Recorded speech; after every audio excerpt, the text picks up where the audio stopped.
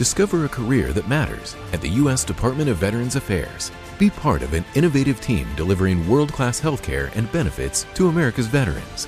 Enjoy robust benefits, work-life balance, and career development opportunities. Join a diverse and inclusive community that values your unique background and skills. A community where nearly 1 in 3 of your colleagues are veterans themselves. Apply now at vacareers.va.gov.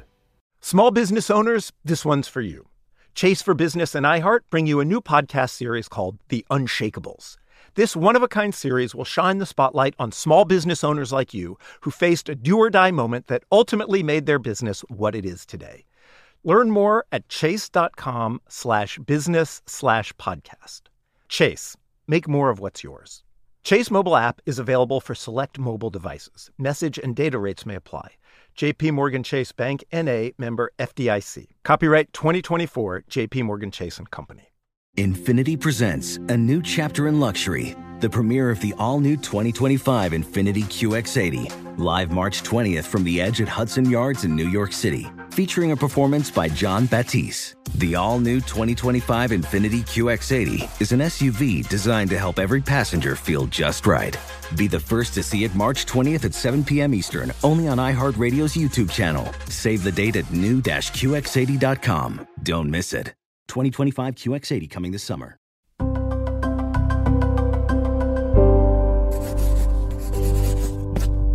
Pushkin.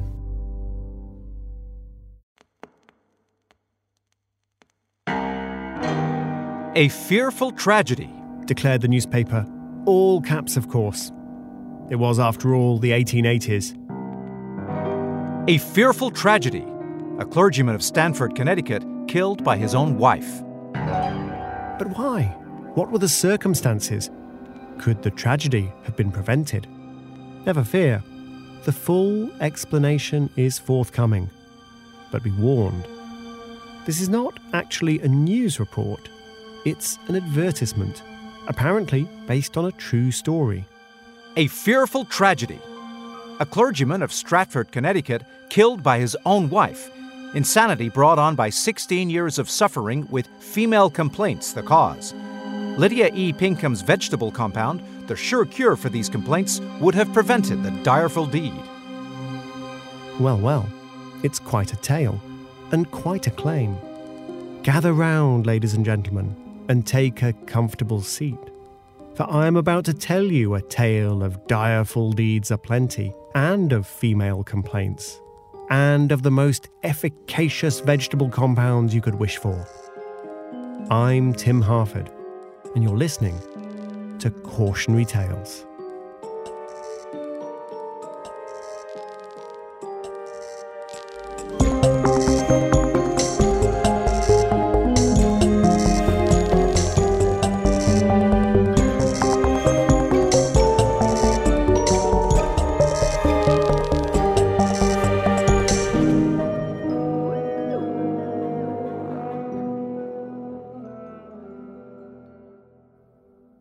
Lydia Estes Pinkham was born Lydia Estes in the city of Lynn, Massachusetts in 1819, the 10th child of a modestly wealthy family of Quakers. If you'd met Lydia as a young woman, you wouldn't have imagined that she'd get into the business of herbal treatments for female complaints. She would have seemed more like a social activist, even an anti-racist. Lydia, her mother, and some of her sisters were among the founder members of the Lynn Female Anti-Slavery Society. Lydia and her sister Julielma were friends with the great abolitionist activist Frederick Douglass. He was about their age and had moved to Lynn after escaping slavery, and the girls put their reputation on the line for Frederick Douglass. Lydia stood in the way of a railroad conductor who was trying to send Douglass to the car reserved for blacks and Irish. She left the Quaker faith because it wasn't staunch enough in its demands for the abolition of slavery. Julielma created a scandal after being seen walking arm in arm with Douglass. She was thrown out of her church when she refused to rule out marrying a black man. Colour would make no difference to me in a husband. I would look only upon a man's character. Both Lydia and Julielma were founding members of a new debating and lecture society. No person shall be excluded from full participation in any of the operations of this society on account of sex, complexion, or religious or political opinions. Frederick Douglass became the society's president, and Lydia its secretary. A debating society upholding feminism, anti-racism, and religious tolerance. It's quite a start to a remarkable career. Then came the second stage of Lydia's life, that of wife and mother. At the age of 24, she married one of her fellow debaters, Isaac Pinkham, a widower, and a gentleman described by a contemporary as kindly but of no great vigour. That seems implausible. For one thing, the Pinkhams had 4 sons and a daughter. For another, Isaac's problem seemed less to be lack of vigour, but restless activity. He had big dreams and questionable business judgment. Lydia's father had given them a house in the centre of the city, but Isaac, always with an eye on the next prize, sold up and moved the family 8 times. As a career, he tried first shoemaking, then kerosene manufacturing, then produce trading, farming and building. Lydia's biographer, Sarah Stage, writes that he changed occupations as often as some people changed clothes. Lydia Pinkham, meanwhile, was trying to keep everything together at home. Lydia's second son, Daniel, died in infancy of gastroenteritis. It must have been terribly hard, and all too common in the 19th century. She also named her next baby Daniel. Life had to go on. And go on it did. One of Lydia's many housewifely chores was to brew up a vegetable tonic at home. This wasn't unusual. Home-brewed medicines were ubiquitous, since doctors were expensive and of doubtful help, and disease was an ever-present threat. Lydia Pinkham's tonic was based on an existing formula, adapted after some kitchen experiments and a close reading of The American Dispensatory, a comprehensive description of herbs and their medical uses.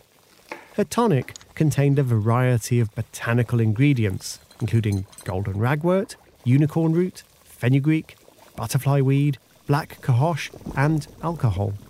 It was, in her opinion, the finest remedy of my experience. Remedy for what? For female complaints, of course. Painful, irregular, or heavy menstruation, a prolapsed uterus, menopausal symptoms, etc., etc. Lydia gave away pints of the stuff to her neighbours. It was only in 1875, after Isaac Pinkham's latest scheme, real estate speculation, catastrophically failed, that Lydia was finally tempted into commerce. She was in her mid-50s. Her father was long dead, the family money long spent, and the Pinkhams desperately needed some cash. The story goes that 2 strangers rode up to the Pinkham residence in a handsome carriage, said they'd come 5 miles up the coast from Salem, and offered Lydia $5 for 6 bottles of her famous vegetable compound. That was easily a week's wages, and although somewhat embarrassed, Lydia Pinkham accepted the price and made the sale. It was the start of the third and most remarkable phase of Lydia Pinkham's life, that of healer, entrepreneur, and agony aunt, all rolled into one. The idea first came from her 27-year-old son, Dan. Mother, if those ladies will come all the way from Salem to get that medicine, why can it not be sold to other people? Why can't we go into the business of making it and selling it, same as any other medicine? Lydia Pinkham and her children put Lydia's vegetable compound on the market, promoting it with matronly images of Lydia E. Pinkham herself, and promoting the tonic with a 4-page pamphlet in which Lydia offered frank health advice by a woman for women. Dan Pinkham set out to spread the word of his mother's miraculous vegetable compound. He paced the streets of Boston and New York, hustling for sales to drugstores, going door to door handing out leaflets, haggling with printers over the cost of printing those leaflets and writing letters home, asking for money. For God's sake, whose management is it that keeps me from having what I actually need? Now, in consequence of your cuss judgment, I shall have to live upon a cracker diet. There is no use in writing. I actually can't spare 3 cents to buy a stamp with. Dan's advertising ideas were imaginative but impractical.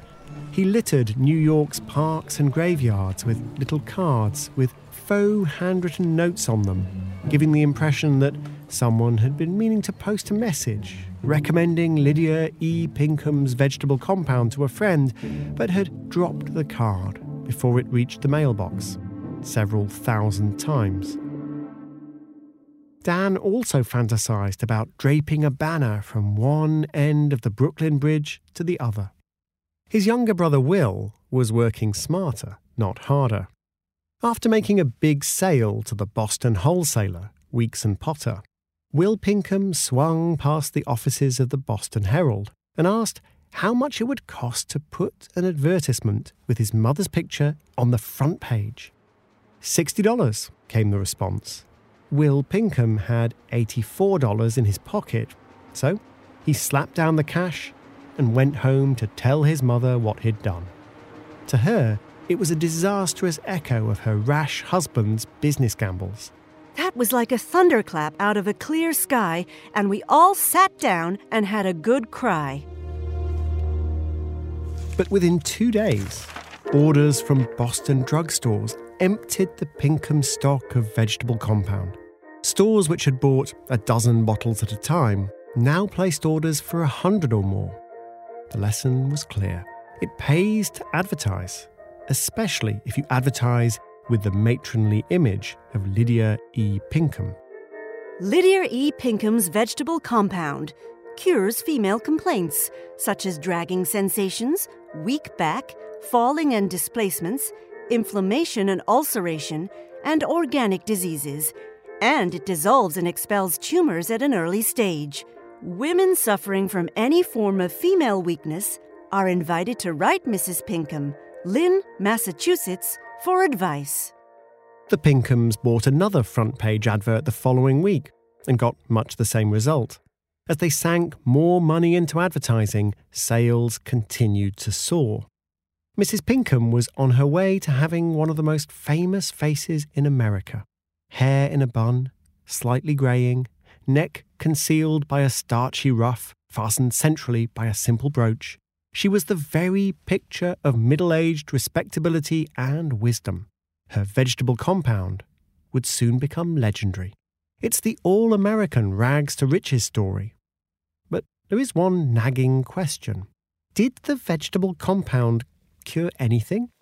The tonic consisted of a few herbs preserved with a generous splash of booze. The advertising claimed it was so efficacious for female complaints that it would prevent menstruating or menopausal women from direfully murdering their husbands, even that it would prevent cancer.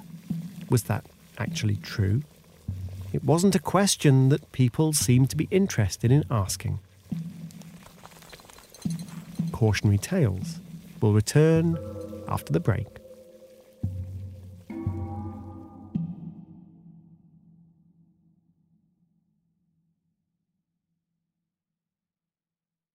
Tired of spills and stains on your sofa? Wash away your worries with Anabei. Anabei, the only sofa that's machine washable inside and out, where designer quality meets budget-friendly prices. That's right, sofas from only $639. Anabei brings you a no-risk experience with pet-friendly, stain-resistant, and changeable slipcovers made with performance fabric, cloud-like comfort with high-resilience foam, and hypoallergenic featherless down that needs no fluffing. Their steel frame ensures longevity, and you can rearrange the modular pieces anytime. And here's the cherry on top, up to 60% off site-wide.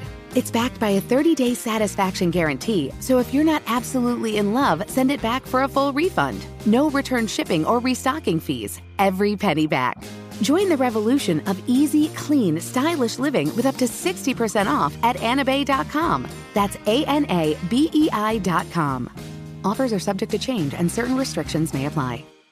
Small business owners, this one's for you. Chase for Business and iHeart bring you a new podcast series called The Unshakables. This one-of-a-kind series will shine the spotlight on small business owners like you, who faced a do-or-die moment that ultimately made their business what it is today.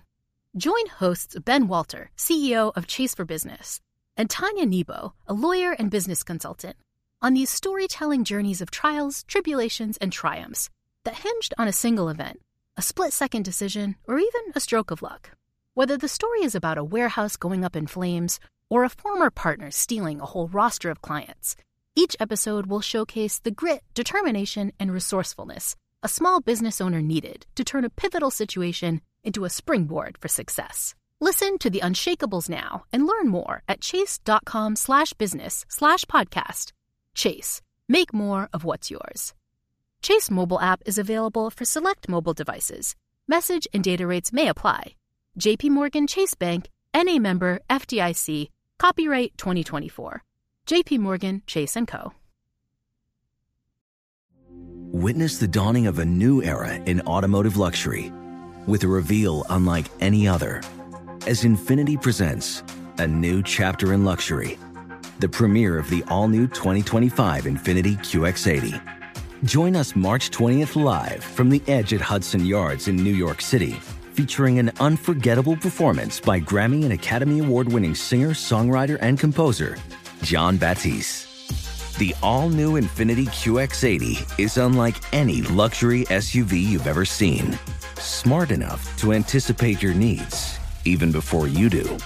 Every line, curve, and detail was thoughtfully crafted, so everything for every passenger feels just right. Don't miss it. Mark your calendars and be the first to see it March 20th at 7 p.m. Eastern, only on iHeartRadio's YouTube channel. Save the date at new-QX80.com. 2025 QX80 coming this summer.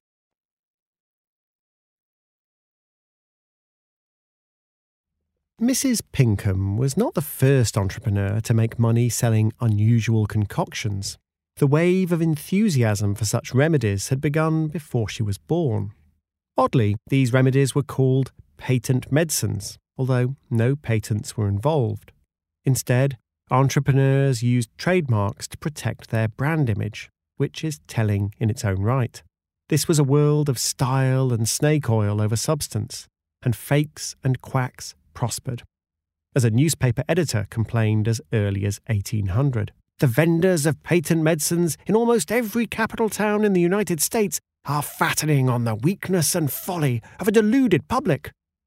One of those vendors was Thomas Dyatt, a penniless immigrant from England looking to make a mark on Philadelphia. By day, he polished shoes. By night, he manufactured the black shoe polish. He soon had more shoe polish than he could use, opened a store, then a warehouse, then a bottle factory, before finally realizing that if he was to spend his days putting gloop into bottles, medicinal gloop would be far more profitable. Even at the time, there were many critics of such tonics and potions. They would be dismissed as trumpery, by which they meant fraud or showy nonsense. It's a good word. But the critics didn't dampen the vigorous demand, and Thomas Dyatt took full advantage. Dyatt sold a wide variety of cures, his own concoctions, the popular medicines of his rivals, and above all, treatments perfected by his grandfather, the noted Dr. Robertson of Edinburgh. Dr. Robertson's vegetable nervous cordial, Dr. Robertson's gout and rheumatic drops, Dr. Robertson's infallible worm-destroying lozenges, and Dr. Robertson's cure for a certain disease, presumably something, or everything, involving the male nether regions. Dyatt was proud of his ancestor, Dr. Robertson, despite the fact that the Philadelphia Medical Journal scathingly explained that there had been no noted Dr. Robertson in Edinburgh for 2 centuries. No matter. Thomas Dyatt was soon claiming to be a physician himself. And more to the point, by the 1830s, he was enormously wealthy, making the equivalent of $10 million a year. He kept a grand estate and was driven around in a fine English coach with half a dozen outriders. He kept expanding his operations, even setting up a bank. Why was he so successful? Certainly because he was a master of vivid, clever advertising. But was it because his worm-destroying lozenges actually were infallible? Not a chance. And when diet's fortunes turned, which they did in 1837, it wasn't because people stopped buying useless treatments from a fake doctor with an imaginary grandfather. It was because Diet's bank collapsed in the midst of a nationwide banking panic. If he'd stuck to selling the non-existent Dr. Robertson's far from infallible worm-destroying lozenges, he'd have been fine. Why do people buy treatments without any evidence that they work? In some ways, it's a timeless question. As Lydia Pinkham was perfecting her vegetable compound in the 1870s, Western Egyptologists had just obtained a papyrus which contained detailed accounts of Egyptian medical practice from 1500 BCE, 3,500 years ago. And as one medical historian explains, quackery is an ancient tradition. These papyri, the oldest proper medical instructions of our species, contained potions and salves and drugs whose effectiveness was a fantasy. The first doctors in the world were frauds. For the next 3,500 years, little changed. Even today, there are plenty of phony cures, especially when conventional medicine can't help. Quackery abhors a vacuum, so when the SARS-CoV-2 virus was discovered in early 2020 and no proven treatment or vaccine was available for COVID, within weeks, people were on social media recommending special red soap or treatments for malaria, or even using a USB flash drive as a bioshield. There's a lot of money to be made by selling snake oil to the fearful or desperate. But while quackery began at least 3,500 years ago and continues to the present day, its golden age may have been the 19th and early 20th centuries, the age of Dr. Robertson's worm-destroying lozenges and Mrs. Lydia E. Pinkham's vegetable compound. A few years ago, the economist Werner Trösken published a study of the US market for unproven concoctions in this golden age. He concluded that even after adjusting for inflation, people spent more than 100 times as much on these dubious patent medicines in 1939, firmly in the modern age, than they had back in 1810, when Thomas Diet was just starting out. Across that period, demand for patent medicines grew 20 times faster than the economy as a whole, and these strange potions became a major industry in their own right. So why did people buy them? The simple answer? Sometimes they made people feel better. There are two reasons for that. One is the placebo effect. People do often benefit simply from the belief that they're being treated. Many quack medicines included ingredients such as chili, alcohol, and opium, producing plausible highs, lows, and tingles. The chili was fine. The opium was a problem. Parents could, and tragically sometimes did, medicate their own children to death. Lydia Pinkham's vegetable compound contained neither chili nor opium, but it was 20% alcohol, making it a drink as strong as port or sherry. A small glass of that and, well, you might indeed relax and feel a little differently about your female complaints. And then there's the fact that most people who feel bad feel better in due course. If they're suffering from an infection, the immune system kicks in. Period pains pass with each monthly cycle. The symptoms of menopause usually fade after a few years. And if you happen to be taking medicine when your sufferings abate, well, perhaps you'll give the medicine the benefit of the doubt and tell your friends. There was another reason for the popularity of patent medicines. People bought them because they didn't trust the doctors. The doctors of the day had a habit of prescribing calomel, a compound of mercury which was distinctly toxic and caused inflamed gums, an ashen complexion, and in extreme cases, a rotting away of the jaw. Women in particular had reason to be wary of doctors in the 19th century. evidence was slowly emerging that physicians were accidentally killing their female patients by attending births while their hands were contaminated from disease from other patients, or from dissecting corpses.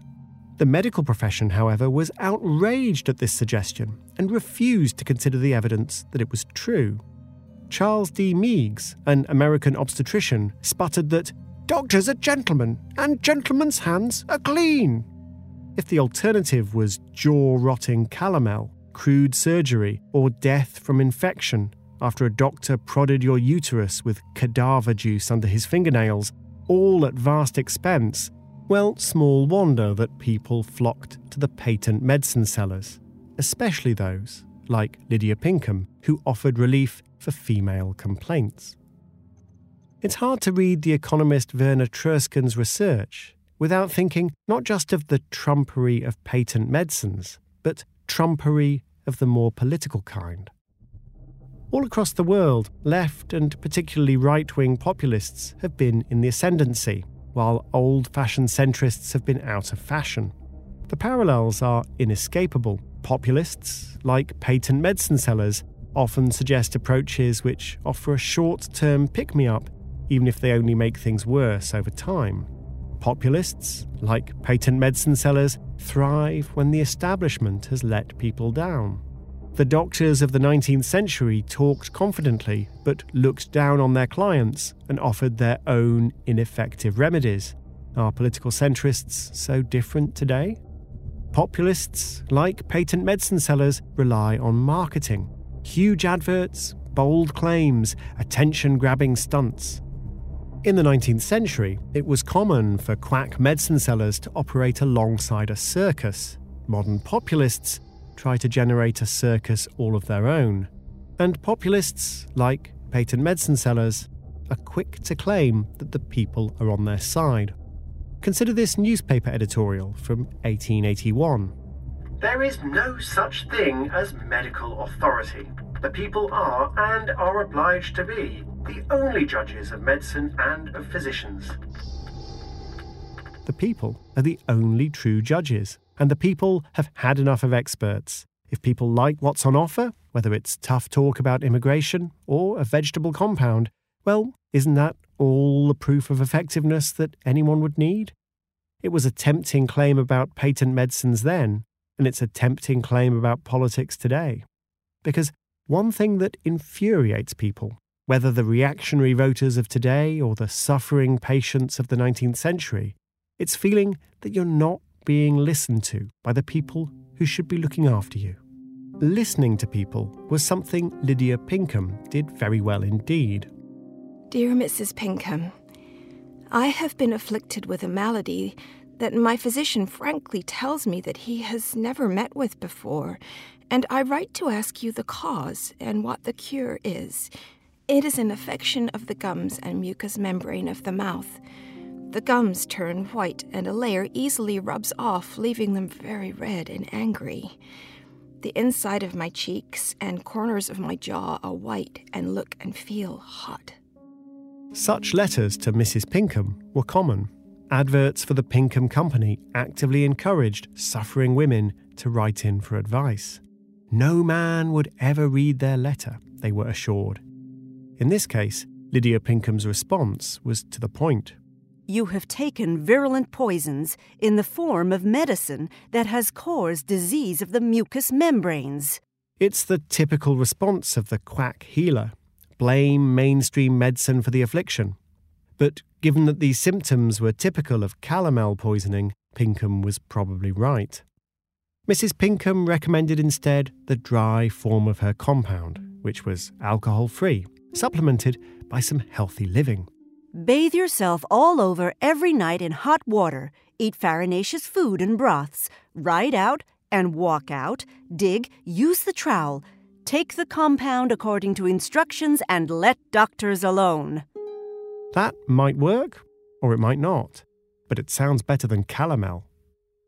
Unlike the doctors, Mrs. Pinkham seemed to be listening, and she was listening with the benefit of her own experience, as one of the Pinkham Company's advice books explained. It takes a woman to understand a woman. Take, for instance, the long list of diseases and discomforts which come directly from some derangement of the female generative organs. Do you think it possible for a man to understand these things?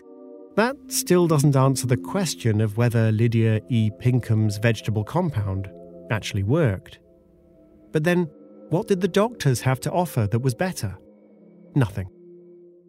The Pinkham Company was set up as a partnership between Lydia Pinkham's 4 children, and it remained within the family for decades. But at the start of the 20th century, the Pinkhams became a tempting target for a backlash against patent medicines in general. In 1905, Edward Bok, the editor of the Ladies' Home Journal, launched a ferocious attack on the Pinkhams.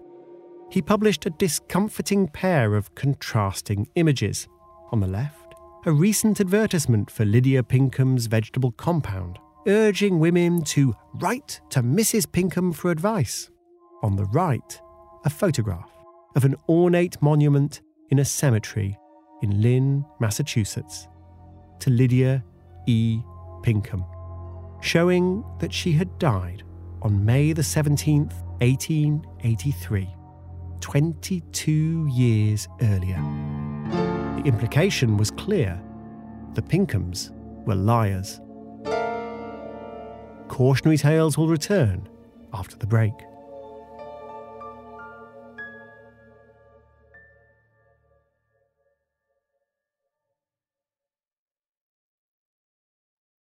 Tired of spills and stains on your sofa? Wash away your worries with Anabay. Anabay, the only sofa that's machine washable inside and out, where designer quality meets budget-friendly prices. That's right, sofas from only $639. Anabay brings you a no-risk experience with pet-friendly, stain-resistant, and changeable slipcovers made with performance fabric, cloud-like comfort with high-resilience foam, and hypoallergenic featherless down that needs no fluffing.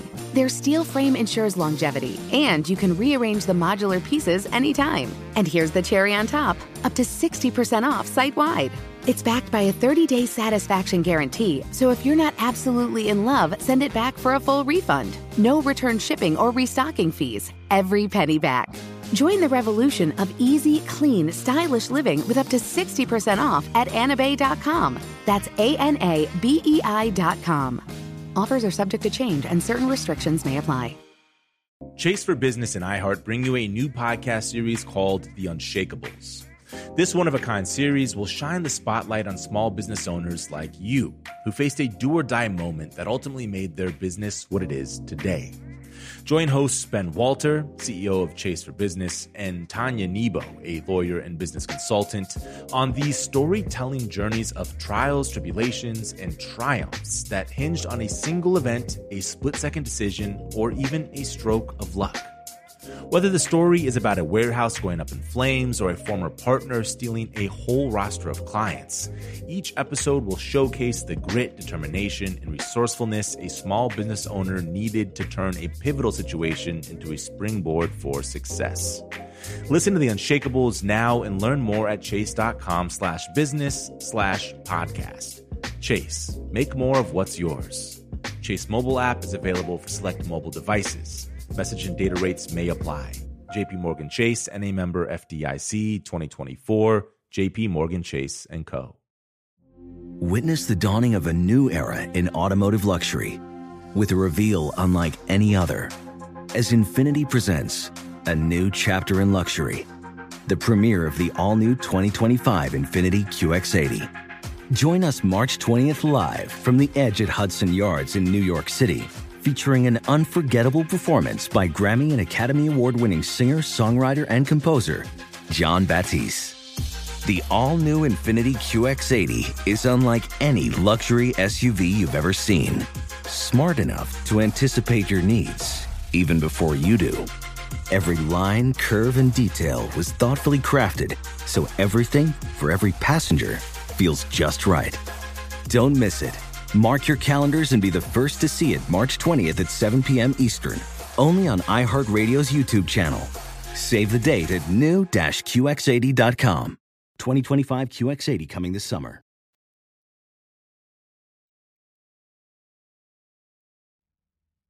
Edward Bock's attack was an uncomfortable moment for the Pinkham family business, which was being run by Lydia's son, Charles. They were encouraging people to write to Mrs. Pinkham, but Mrs. Pinkham had been dead since the early years of the company. The Pinkham defence was to brazen it out. They issued a statement noting that the Mrs. Pinkham mentioned in the advertisement was Lydia's daughter-in-law, Jenny, and she supervised the company's correspondence with female customers. The company explained that they had never claimed that Lydia E. Pinkham answered all the letters, and declared, optimistically, that the general public understands this very well. But why were prominent commentators such as Edward Bock so keen to attack the Pinkham operation? Not because there was any suggestion that the vegetable compound did not work. Nobody seemed to care about that. Instead, just as Thomas Diet had been undone not by selling phony cures, but because of a bank run, campaigners such as Bock worried less about whether patent medicines helped women, and more that they contained alcohol. One of Bock's articles was titled "The Patent Medicine Curse." It included a table showing the alcohol content of Lydia Pinkham's vegetable compound and 36 other patent medicines. No woman has a moral right to give a medicine to her child or to any member of her family, or to take the medicine herself, the ingredients of which either she does not know or has not the assurance of a responsible physician to be harmless. Bock finished with a flourish, arguing that to give a medicine containing alcohol to a child would be to strike at his very soul, planting the seed of a future drunkard. As for the women themselves, Bock sneered at their symptoms. They feel sluggish after the all-winter indoor confinement. They feel that their symptoms need a toning up. The idea that some women might be suffering agonising, disabling pain doesn't seem to have occurred to Edward Bock. But then, despite the fact that he edited the Ladies' Home Journal, he was almost proud to declare, weirdly in the third person, that he knew nothing about them. It is a curious fact that Edward Bock's instinctive attitude towards women was one of avoidance. They had never interested him. Of women, therefore, he knew little, of their needs less. Nor had he the slightest desire, even as an editor, to know them better or seek to understand them. 3 things, however, he did understand. First, the medicine contained alcohol. Second, in the opinion of Edward Bock, women were inventing their symptoms. And third, the Pinkham Company was inviting women to write to Mrs. Pinkham, even though Mrs. Pinkham was dead. What more did anyone want? Well, if you were suffering from female complaints, perhaps a cure?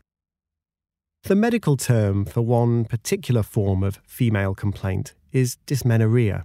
We usually just call it period pain, and it can be incapacitating in its severity. The doctors of the late 19th and early 20th century didn't have much to offer, beyond suggesting that pregnancy was the natural cure. But surely we can do better in the 21st century, can't we? If you search the medical literature, you won't find many treatments for severe period pain. Exercise might help a bit, maybe. The same is true for the contraceptive pill. Anti-inflammatories such as ibuprofen can help. Ginger might help. That's about it. But intriguingly, a small study conducted in 2013 reported that a safe and widely used drug might provide total pain relief over 4 consecutive hours for women suffering dysmenorrhea. Before you rush to get yourself a packet of this miracle drug, I'm afraid the study wasn't big enough to rely upon. The researchers ran out of money, and they've struggled to get funding since. You can read more about this in Caroline Criado Perez's book, Invisible Women. She interviewed the lead researcher, who told her simply that he thought he'd never get funding for a full trial. So that's annoying.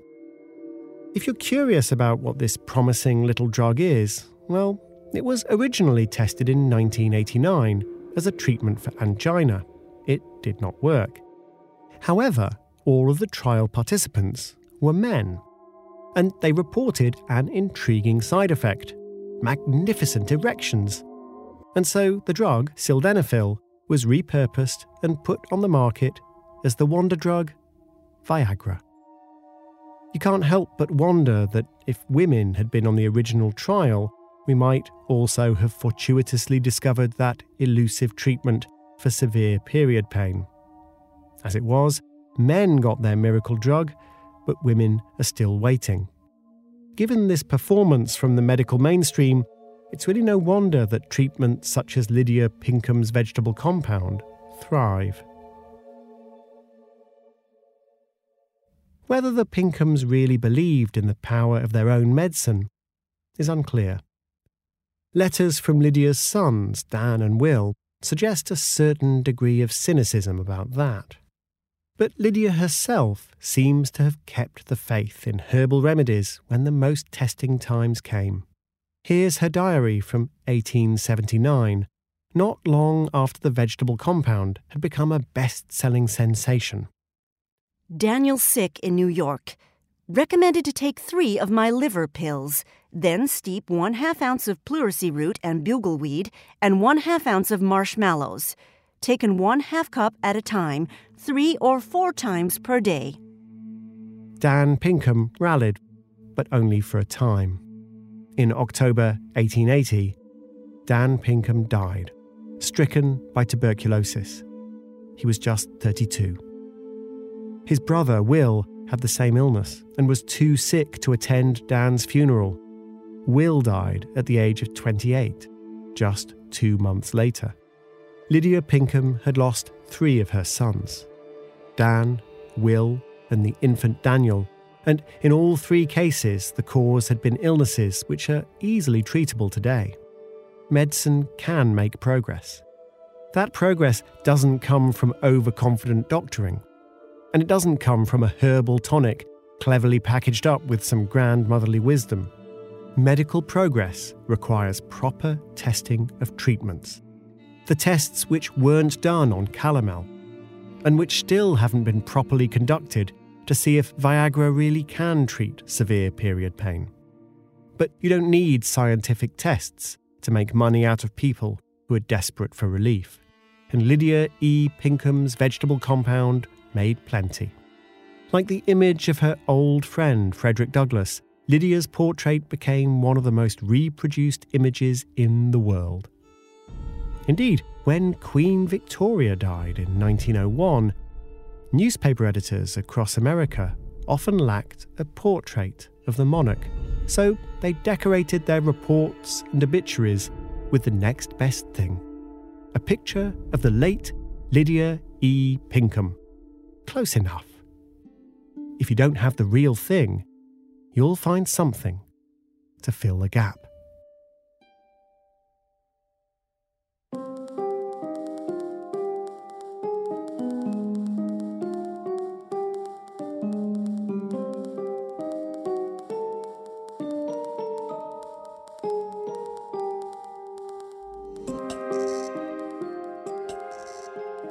The best history of Lydia Pinkham and the business of women's medicine is Female Complaints by Sarah Stage. For a full list of our sources, see the show notes at timharford.com. Cautionary Tales is written by me, Tim Harford, with Andrew Wright. It's produced by Alice Fiennes, with support from Edith Rousselot.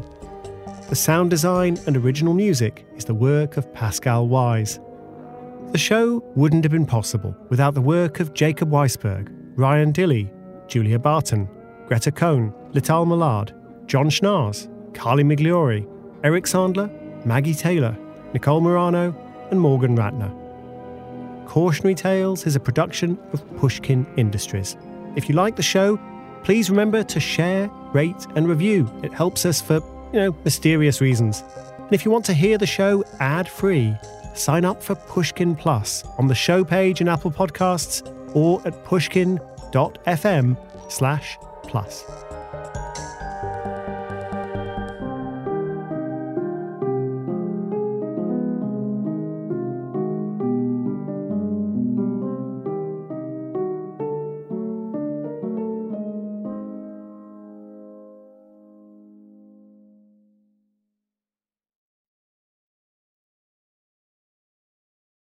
Discover a career that matters at the U.S. Department of Veterans Affairs.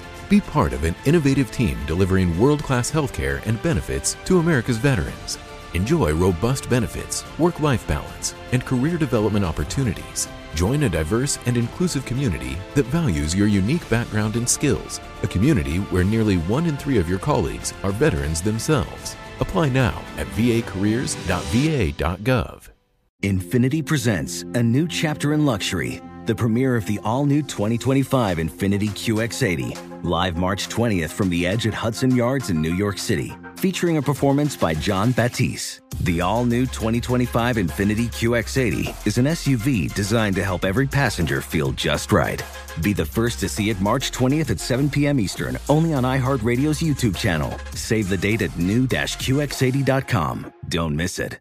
2025 QX80 coming this summer. All-inclusive vacations make life easy with endless eats, bottomless drinks, and never-ending fun. So booking an all-inclusive vacation should be easy too, right? That's where Apple Vacations comes in. Book your all-inclusive getaway with Apple Vacations and receive exclusive perks at select resorts. You'll find the best deals at Riu Hotels and Resorts in Mexico, the Caribbean, and Central America. And enjoy a selection of exclusive non-stop vacation flights. Turn on easy mode at applevacations.com or call your local travel advisor to get started. Visit applevacations.com or call your local travel advisor to get started.